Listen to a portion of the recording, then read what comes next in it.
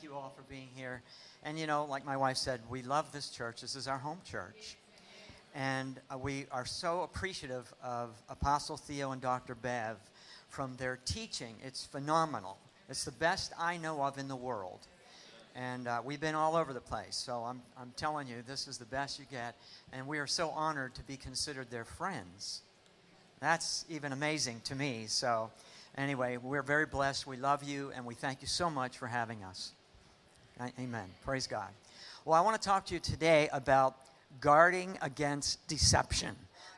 Because the first thing Jesus said to the apostles when they asked him, what's the sign of your coming? And he said, take heed that you be not deceived. Now, we see deception in the world today. I mean, especially since 2020, it's been overwhelming, but it's also in the church. There's a lot of false teachings. There's a lot of compromise of the word. There's even ignoring the word altogether and tolerating sin in the form of compassion. You know, so there's all these kind of things going on today. So we need to really be careful. And deception is subtle. You know, it creeps in on us. And, you know, rat poison is 99% good food and only 1% poison. But the 1% poison is fatal to the rat. So we got to watch and guard our minds, what we hear, what we see, and so forth. King Solomon said in Ecclesiastes 10:1, an ounce of foolishness can outweigh a pound of wisdom. That's true. And Charles Spurgeon, a great preacher in the past, said, how tiny a drop of sinful distrust of God's word will poison all the thoughts of the soul. So we really got to guard ourselves. So I'm going to talk to you today about 5 areas of deception and what the Scripture says about these areas. Also, I'm going to give you 7 verses that tell us how we can avoid being deceived. We can avoid being deceived. You know, the person in deception doesn't know they're deceived. So we've got to live by this word, and these 7 verses will help us understand, okay, this is the way I need to live, so I cannot be deceived. You know, and I just want to give you one stat. There was a study by Arizona Christian University, 9/10/21, and it said just 6% of born-again Christians hold a biblical worldview. Only 6% hold a biblical worldview. You know, and yet, thank God we have the Word of God that tells us the truth, that we can walk in the light of the gospel, and we can enjoy the blessings of God so we can be a blessing to others. Thank God we have the truth, the Word of God. But we got to be in the Word to find out what it says. You know, now the most critical area of deception is to do with salvation. Now, I'm not going to talk about that here today because we all know, you're taught here the Word of God, and we all know that Jesus Christ is the only way to heaven, that He suffered and died for our sins on the cross, He rose from the dead, and that we need to receive Him as our Lord and Savior and repent of our sins. That's the only way to heaven. We know that, but the world is a mess and doesn't know that. And I'm going to make one comment about that.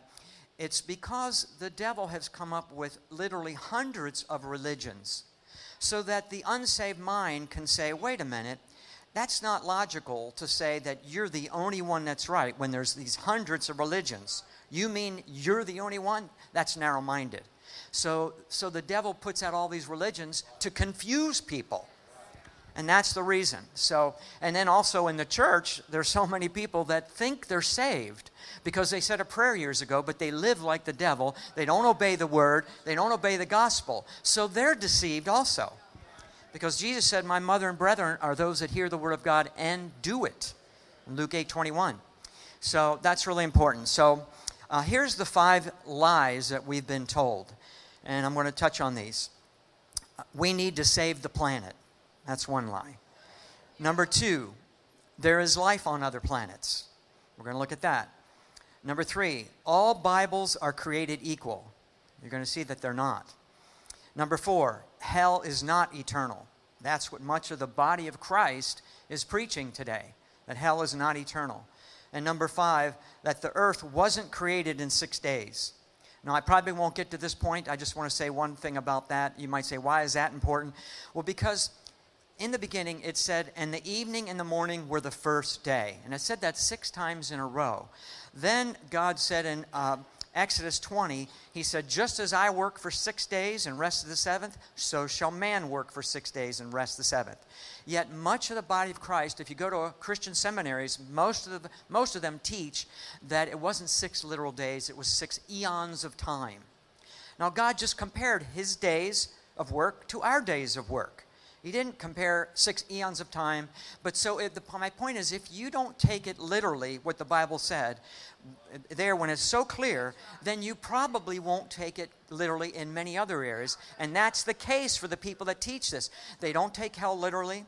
They don't believe it's literal fire burning. They just think it's metaphorical thoughts and so forth, and they don't believe in Jesus coming back and reigning on the earth. Many false things that they embrace because they first rejected that, and that's what we've seen. So anyway, I just wanted to cover that one point quickly. So number one, do we need to save the planet?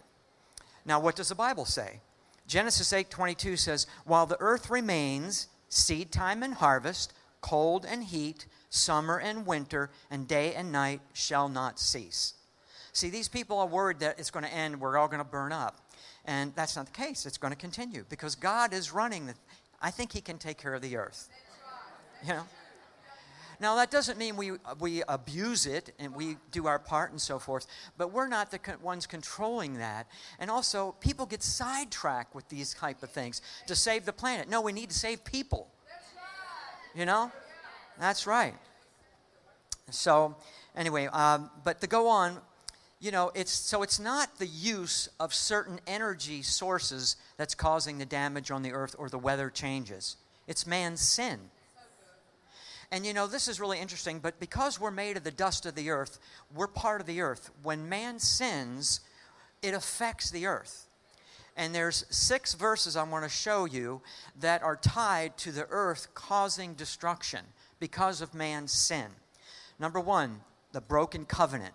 In other words, God's command to obey his word. Number 2, the shedding of innocent blood. Number 3, worshiping idols. Number 4, sexual sins. Number 5, people not praising the Lord. And number 6, no fear of God.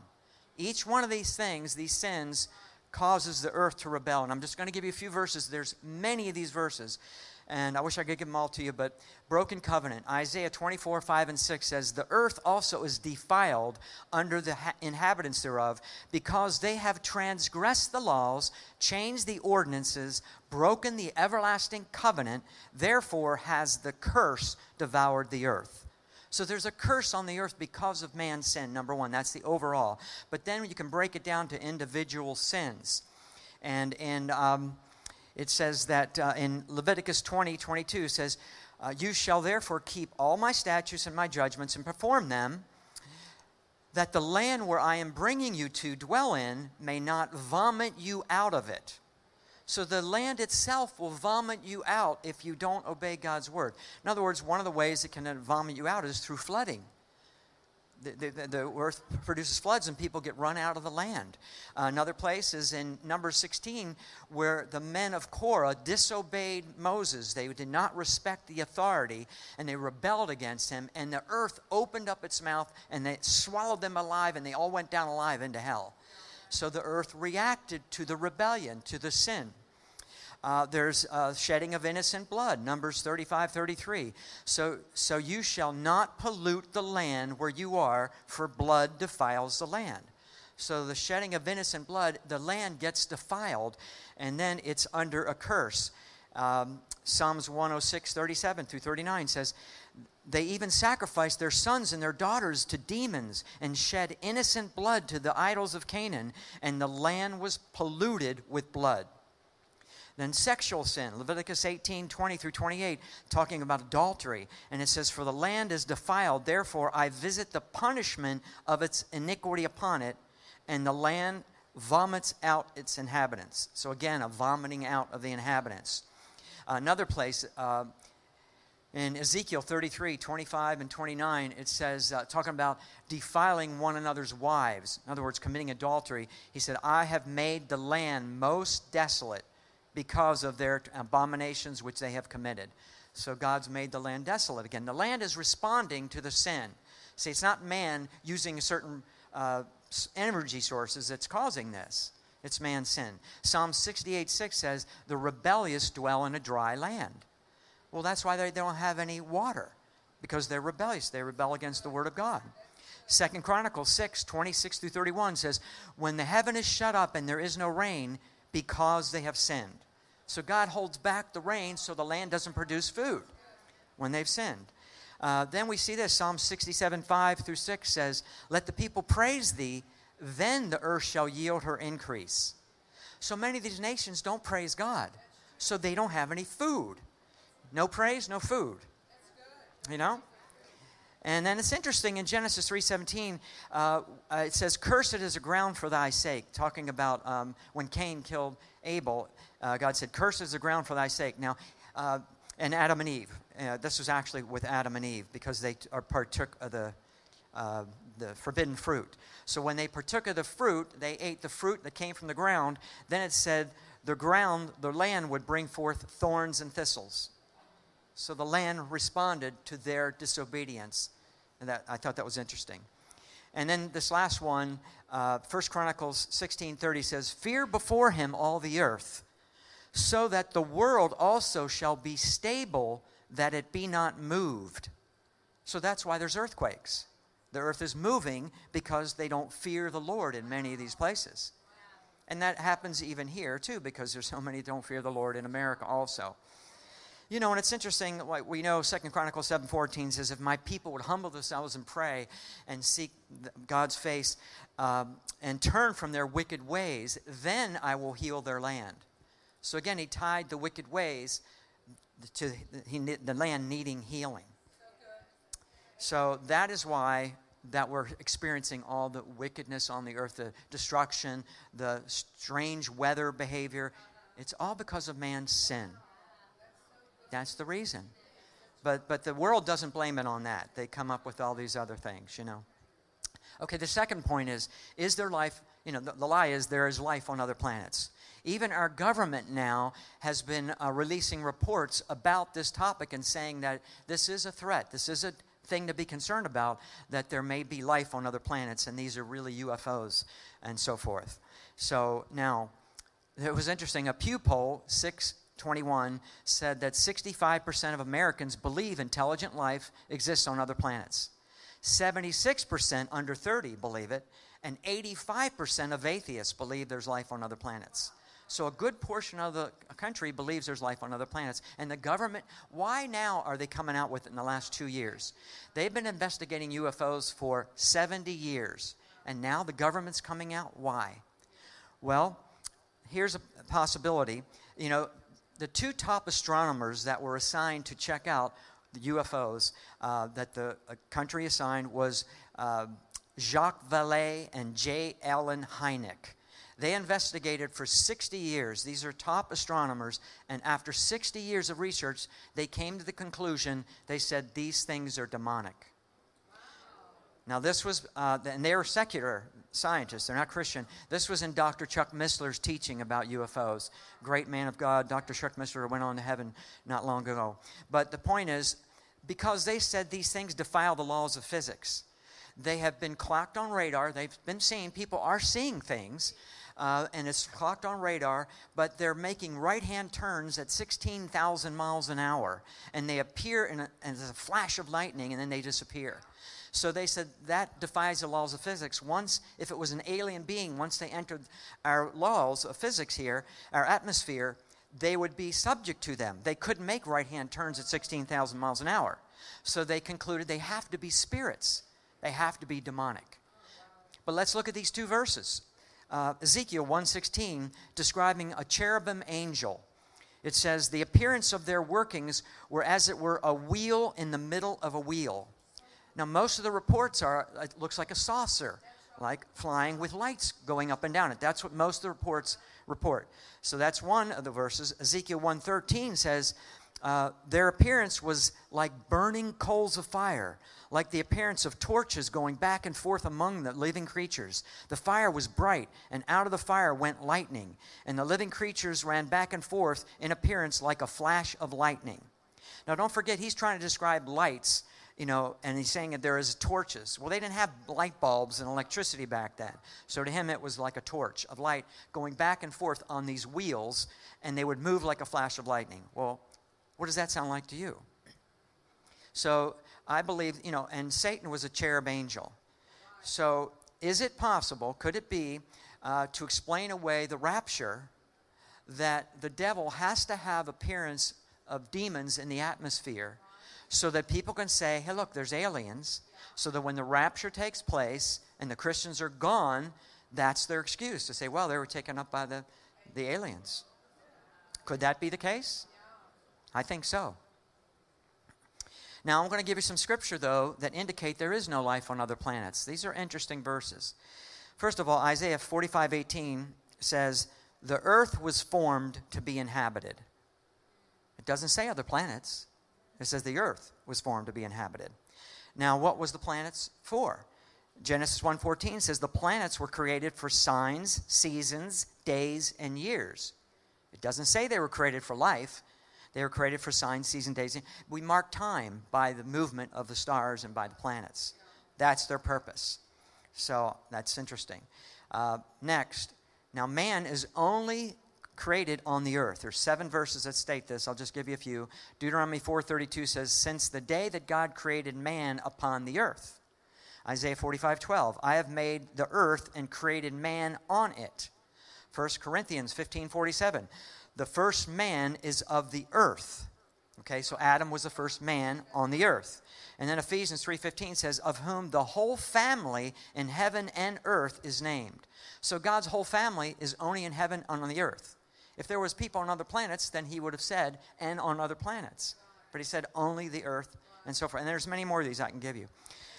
Next point, Jesus came only to the earth to save sinners. 1 Timothy 1:15, Christ Jesus came into the world to save sinners. 1 John 2:2, he died for the sins of the whole world. Doesn't say he died for the sins of other planets, just for the sins. And there's many more of those verses. Another point is 7 times it says that Christ suffered only once. Just give you a few. Hebrews 9:28. So Christ once was offered to bear the sins of many. Hebrews 9:12. He entered in once into the holy place. 1 Peter 3:18. For Christ also has once suffered for the sins of the world. So he didn't suffer. If there was people on other planets, he didn't suffer and die for them. And they would need a Savior, because they would be intelligent beings trying to reach earth. They wouldn't just be an animal. They'd have to have intelligence. They would need a Savior, and they have none.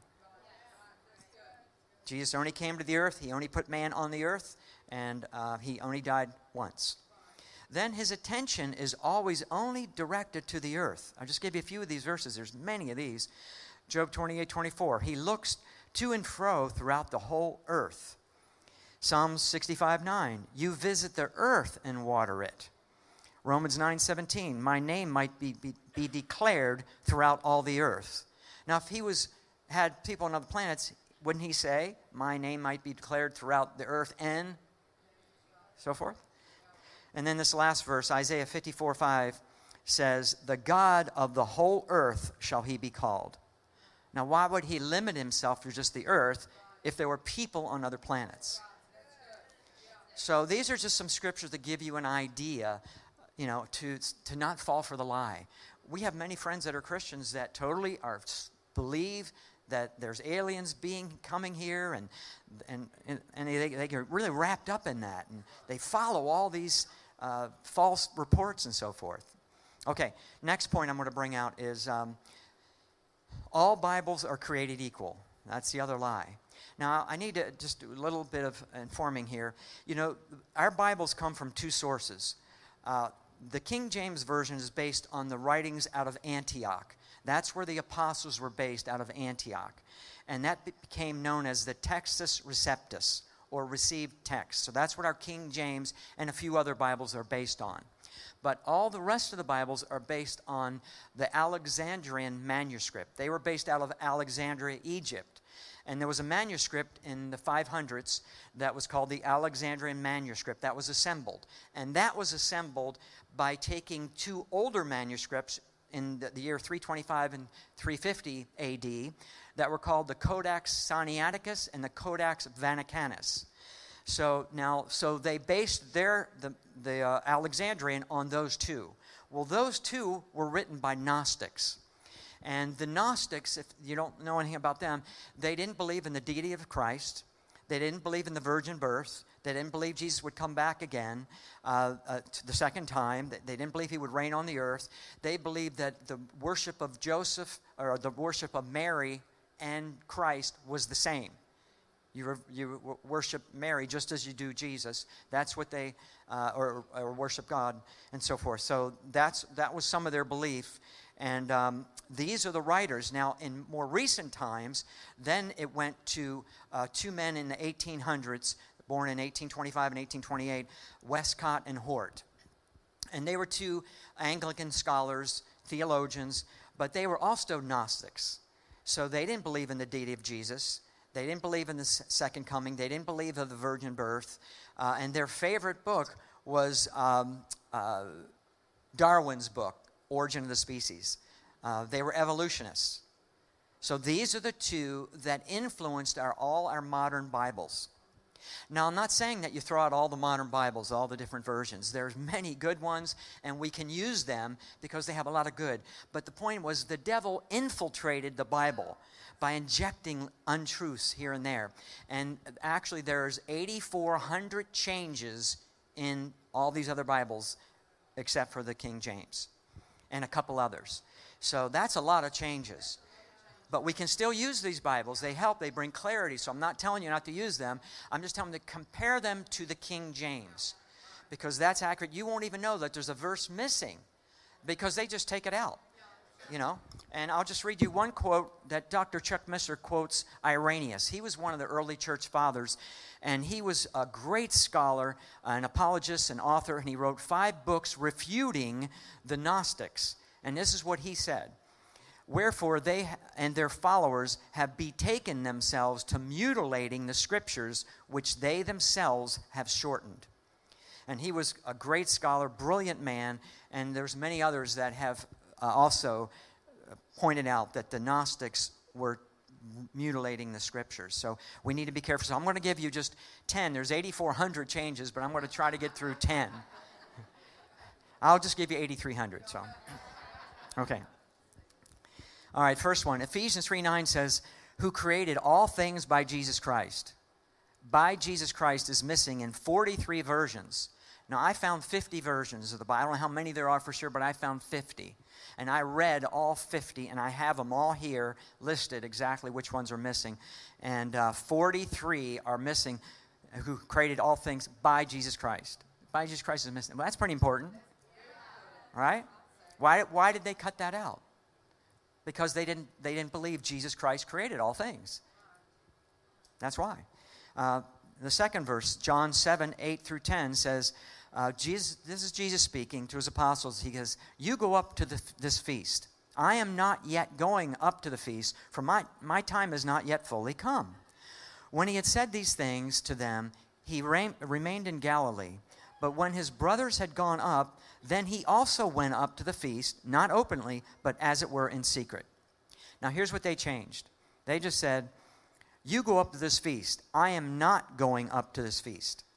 They removed the word yet. Now see, removing one word changes it. Because they say, I'm not going up to this feast. Then he went up to the feast. So it shows Jesus to be a liar. You see that? One word taken out. Because so they slip these things in all over the place so you could say, look, the Bible has all these errors, or Jesus was not, holy and perfect, and he sinned and so forth. These are the things they believe about Jesus. So anyway, that's a subtle change, but an important one. Matthew 18:11 says, for the Son of Man is come to save that which was lost. This whole verse is missing in 35 versions. That's important. The Son of Man came to save that which was lost. Why would they take that out? Okay. Now, it's interesting. The Wycliffe translation of this verse says, for man's Son came to save that thing that perished. That thing that perished. What does that mean? Also, they changed it from the Son of Man to man's Son. Well, the Son of Man is a title. Man's son could be anybody. Just these little subtle changes they made. Mark 11:26 says, but if you do not forgive, neither will your Father which is in heaven forgive you your trespasses. This verse is missing in 25 verses. 25 versions. So that's an important verse. And you've got Colossians 1:14 says, in whom we have redemption through his blood, even the forgiveness of sins. Through his blood is missing in 44 versions out of 50. Well, it's his blood that cleanses us. That's pretty important to take out his blood. Acts 8:36 through 38. Now as they went down the road, they came to some water, and the eunuch said, see, here is water. What hinders me from being baptized? Now this next verse, 37, which is in the King James, I'll read it. It says, then Philip said, if you believe with all your heart, you may. And he answered and said, I believe that Jesus Christ is the Son of God. That entire verse is missing in 39 versions. But see, the reason they took that out is because they believed in infant baptism. See, this shows that you need to have understanding. What hinders me? I understand, that Jesus is the Christ. So you have to have understanding to be baptized, not an infant. But they believed in infant baptism. So they removed that verse. Luke 11:2 through 4.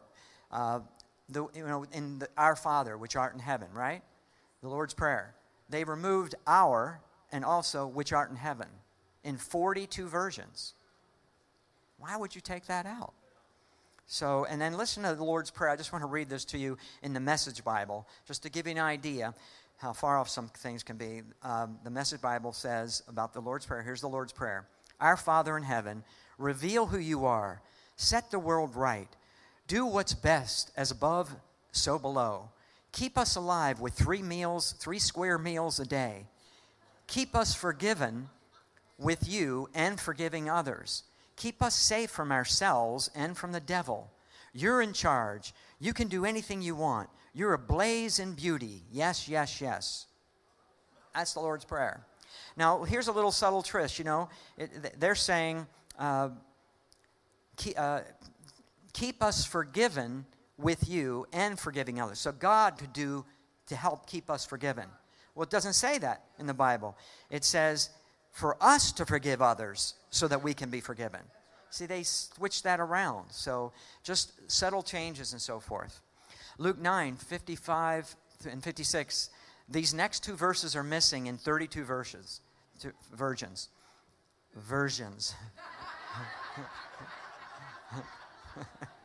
32 virgins. I'm trying to talk too fast. But he turned and rebuked them and said, you do not know what manner of spirit you are, for the Son of Man did not come to destroy men's lives, but to save them. That's missing in 32 versions. It's not even there. So you would never know that verse is there if you didn't read the King James. Luke 4:4 says, and Jesus answered him, saying, it is written that man shall not live by bread alone, but by every word of God.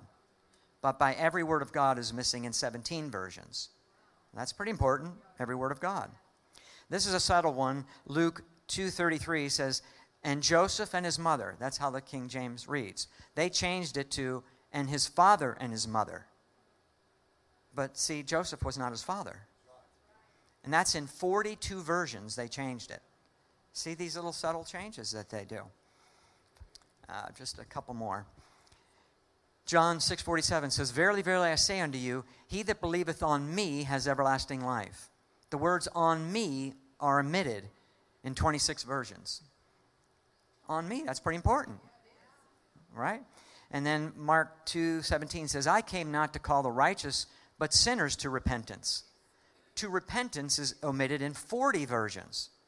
So they say, I came not to call the righteous, but sinners. Sinners to what? To repent. That's the whole point, And then this last one, Acts 2:30, it said he would raise up Christ to sit on his throne. That's the King James. Well, in 44 versions, it says he would raise up one of David's descendants. One other place said someone from his own family, and others said that of the fruit of his loins. Well, all those could be anybody of David's descendants. It didn't identify Christ. So why would you change that again? So anyway, I'm just telling you this again to be aware. And there's much more I could give you on this. And there's many books you could study on this. And it's really revealing when you find out the truth about how the devils try to infiltrate our Bibles. Okay. Now I'm just going to talk to you a little bit, just real quickly, about hell. You know, being the hell man, I have to get in a little bit about hell. And, you know, one of the points that a lot of the seminaries and so forth argue over is that hell is not eternal. They just believe hell is not eternal, and they change the definition of the word eternal to mean temporal. But let me just give you some proof, real short here. It won't take long. Matthew 25:46, Jesus said, "These shall go into everlasting life, and these shall go into everlasting punishment." The word everlasting is the word aionios. So he's describing heaven as everlasting, the same word to describe hell as everlasting. So you can't change the definition and say it doesn't mean eternal, because then heaven wouldn't be eternal. Right?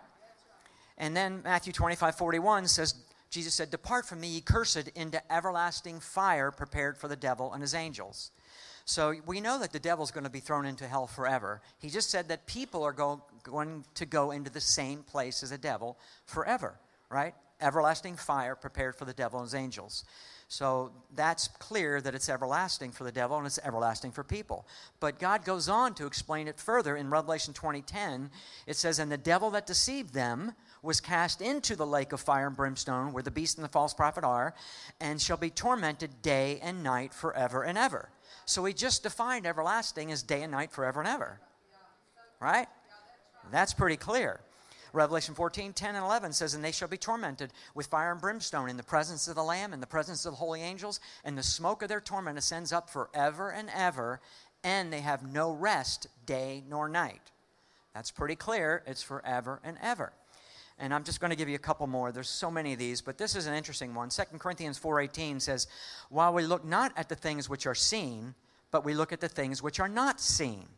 For the things that are seen are temporal, but the things that are not seen are eternal." So he was comparing things seen and not seen as opposites. Now he's comparing things temporal and eternal as opposites. So eternal can't mean temporal, as they say. It wouldn't be an opposite. You know, and in Luke 16, when Jesus talked about the rich man in hell, he said, "You cannot come to us, and we cannot come to you." So he just told us he cannot get out of hell. I mean, it's not temporal, or they think they're going to be thrown in and annihilated. There's many of these false teachings. Many more verses I could go through, but I'm going to skip the rest of these because we got to get to the next. I want to give you 7 verses on how we can keep from being deceived. Okay, number 1, Romans 12:2 says, "And do not be conformed to this world, but be transformed by the renewing of your mind, that you may prove what is that good and acceptable and perfect will of God." So we need to be transformed by the renewing of our mind. We have to read the Word and get it into our heart. That renews our mind, and we start thinking like God. And we no longer will just go by our feelings. We'll go by what the Word says. This is what the Word says. So we've got to renew our minds so we can keep from being deceived. Right? And there's more verses that back that up, but I'm going to go to the second point. Colossians 2:4 says, "I am telling you this so that no one will deceive you with well-crafted arguments." You know, there's a lot of people in the world that have these well-crafted, arrogant speeches and so forth, even in churches, that can trick you if you don't know the Word. And that's why 2 Timothy 2:15 says to study to show yourself approved. So when you study the Word, you will know what it says. You won't be deceived. Okay, so you won't be enticed by these fair speeches and so forth. Number 3, Jeremiah 49:16 says, you have been deceived by the fear you inspire in others and by your own pride. 2 things, by the fear you inspire in others. You know, there's a lot of people today living in fear, right? I mean, it's amazing the fear that's gone on in the earth, in the body of Christ. And then they speak out that fear to their friends and everything. But the more they speak it out, the more they are deceived. And then it says their pride. You know, pride, how we protect against that is by humility. To walk in humility. Because, you know, and David said in Psalms 35 that a person that's humble prays and fasts. And it says even Jesus humbled himself and became obedient to the cross. So that is so important for us to walk in humility, and that protects us from being deceived. Okay? And not walking in fear. The only thing we are to fear is God. We're not to fear man or anything else. Okay, so that's there's many more verses to back that. 1 Corinthians 15:33 says, "Be not deceived, bad company corrupts good character." Who you associate with is really important. And Proverbs 13:20 says, "He that walketh with wise men shall be wise." A wise person is someone that walks in covenant with the Lord and is walking in the ways of God. So we need to watch who we are associating with so they don't sway you into believing some of these things and then you get deceived. Right? Your friends should be people that go to church that are just like you, like-minded, know the Word, they're in the Bible, they love the Lord. That's the kind of people you need to be around so you're not going to be deceived. Hebrews 3:13 says, "Warn each other so that none of you will be deceived by sin and hardened against God." Now, this in Jack Hayford's Bible, he had a comment. He just said, "The believer's best defense against self-deception is through mutual accountability to one another, especially to a local congregation." So like I was just saying, submit yourself to your friends that go to the church like here, that are grown up with the Word, they know the truth, so that if you start slipping in error, they will say, "Hey, wait a minute, don't go down that road. You're going the wrong path." So that's why it's important for us to go to church. You got to assemble with people of like mind. If you stay home and think, "Oh, I can worship the Lord at home," well, now you're an island and you don't get influenced. It's really important. It's really important. Okay, and then let's see. We'll go to James 1:22 says, "But be ye doers of the word and not hearers only, deceiving yourselves." So you can't just hear the word, go to church, hear the message, and go home and never get involved and not be a doer of the word. A doer of the word is someone that gets involved, that says, "Lord, I want to win souls. Use me. I want to win souls." And you start influencing as many people as you can. You bring them to church and so forth. You want to help feed the poor. You want to get involved in the church and do something. Use your talent or your ability at church here, right? There's all kinds of talents God's given each one of us. You can get involved and help and do something, so that's being a doer of God's word, and that keeps you from being deceived. But if you stay by yourself and you don't get involved, well, that's more likely you're going to get deceived. And then this last one, Proverbs 14:8 says, "The prudent understand where they are going, but fools deceive themselves." That's an interesting one, where they're going. If you look up all the commentaries and read this, it's talking about knowing your salvation, that you're going to heaven, number one. You have your direction. You know you're going to heaven. And also your call from God. You have direction and call from God. So you know exactly your direction, where you're going. So if you're fulfilling God's purposes, you're walking in God's will, then you're not going to be deceived. You know, I'm going to heaven, and I'm serving God, and this is my calling, and I'm staying on that path.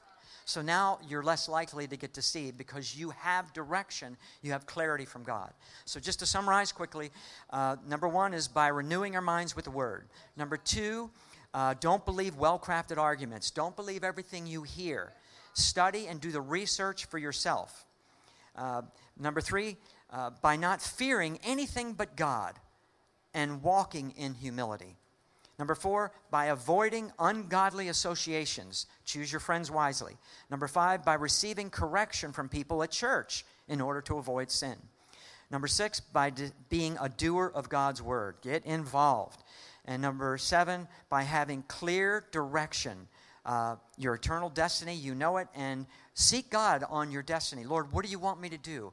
And then God will reveal to you His plan for your life, and that's direction. Now you won't get deceived. So these are the things that will help us from being deceived. And if we already are in deception, then if we're humble and say, "Lord, I don't want to be deceived. I want to fulfill all these things. I want to do what you've called me to do." Well, God will wake you up and the Holy Spirit will reveal to you where you're deceived. So we have to start with these verses that will really help us. And James 4:7 says, "Submit yourself to God, resist the devil, and he will flee from you." Well, the devil's the one actually bringing most of these deceptions to man.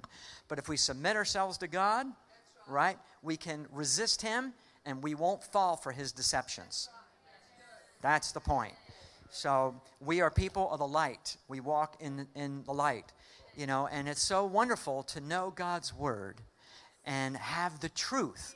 So we can't be swayed like the world. They don't know right from wrong, good from evil. There's a scripture that says they don't know their right hand from their left. What's that? Oh, okay. Okay.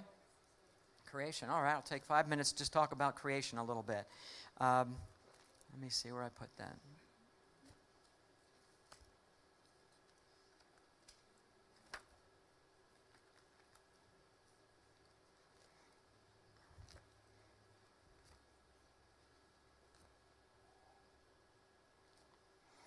I got rid of those pages, but here it is. All right. The people that believe in, don't believe in 6 literal days, they also believe in what's called the gap theory. And that's a teaching that says there's a gap between Genesis 1:1 and 1:2 because it says the earth was made without form and void. They say God would never make things without form and void. So there was a pre-Adamite age, and he turned it upside down. He destroyed it because of the evil and the sin that was in the world. They gain all that from a gap in a verse. I don't know how they can get that, but this is many of the seminaries that believe this.